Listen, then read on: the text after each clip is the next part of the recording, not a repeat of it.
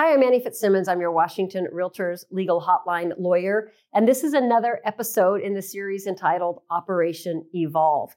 And in this episode, we're looking at terminology, new terminology to the agency law, terminology that describes that relationship where one broker represents both the buyer and the seller as limited dual agency. The only difference in this title between the revised agency law and the former agency law is the addition of the word limited in front of dual agency. Why did the legislature add one word to the concept of dual agency?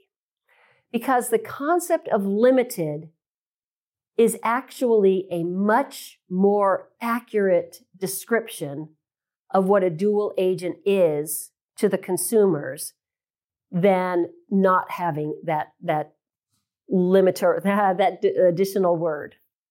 What do I mean by that? When an agent is a dual agent, now let's understand what that means.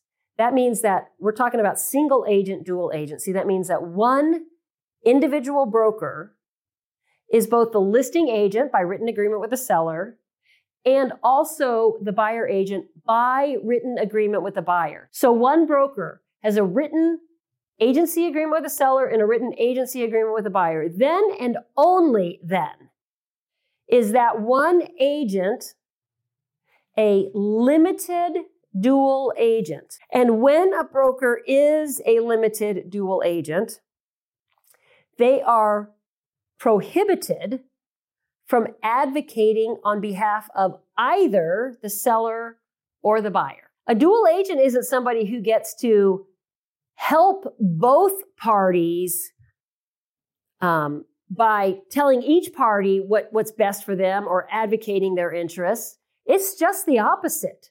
A limited dual agent is a conveyor of information only.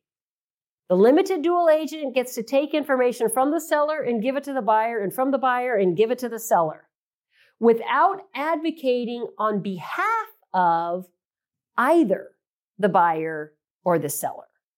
Because as soon as a dual agent advocates on behalf of the buyer, then they are taking an action that is adverse or detrimental to the interests of the seller. And the same is true if the dual agent advocates on behalf of the seller, then they're taking action that is adverse or detrimental to the interests of the buyer. And by definition, that would violate the agency law. So a single agent, dual agent, is prohibited from advocating on behalf of either party. And that's a big deal. If a consumer has hired you as their broker, then to move from a place where you are their advocate to a place where you you're prohibited by law from advocating on their behalf, that's not something that should happen to the consumer without them really understanding the concept and, in addition, consenting to it. So, effective January 1st, 2024, no broker can serve as a single agent, dual agent, unless both the seller and the buyer have consented by separately initialing a paragraph in the agency agreement, whether it's the listing agreement or the buyer agency agreement. The consumer must separately initial a paragraph explaining the limited dual agency and the consumer consenting to the broker serving as a limited dual agent.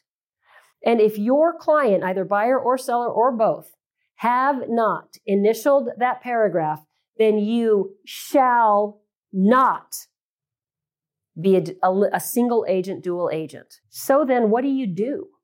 What do you do in that scenario where you've got a buyer agency agreement with a buyer because you're required to? You're required to have that agency agreement with a buyer as soon as reasonably practical after the provision of real estate brokerage services. So you've done your job and you've gotten that buyer agency agreement signed.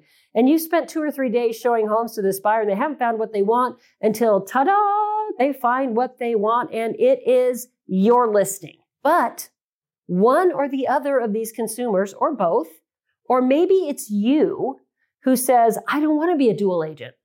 Or one of the consumers hasn't consented to you being a dual agent. What then?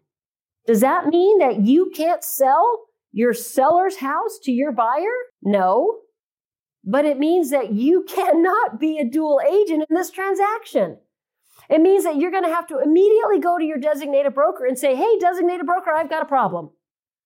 I'm in a role as an agent for both the seller and the buyer where I am going to become a dual agent, except that I can't. So designated broker, I need you to withdraw the appointment of subagency to me as either, and you can take your pick, broker, as either the listing agent or as the buyer's agent, withdraw my appointment of subagency, appoint another broker licensed to this firm for this transaction only to represent either the seller or the buyer, and I will represent the other party. And with that, each consumer will have an agent exclusively representing their interests in this transaction. The agency agreements go on to explain that in that scenario, the designated broker and any managing broker who manages both of those brokers will be a dual agent.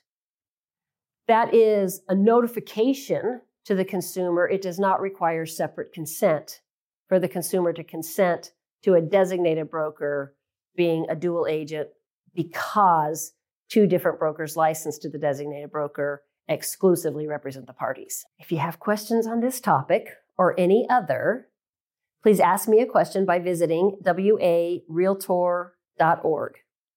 Thank you for being a Washington Realtors member.